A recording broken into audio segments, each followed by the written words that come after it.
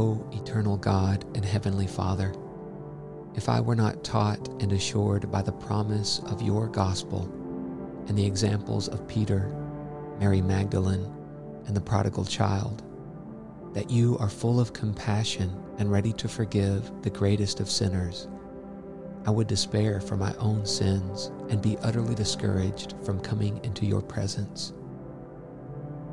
But, O my God, as your mercy only stays your judgment from falling upon us until now, so I humbly beseech you in the depths of your mercy in Jesus Christ, that you will not deal with me according to what I deserve, but that you would freely and fully forgive me for all my sins and transgressions, and that you would wash them clean from me with the virtue of that most precious blood which your Son Jesus Christ has shed for me.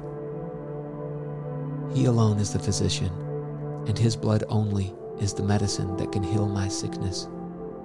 Amen. Louis Bailey.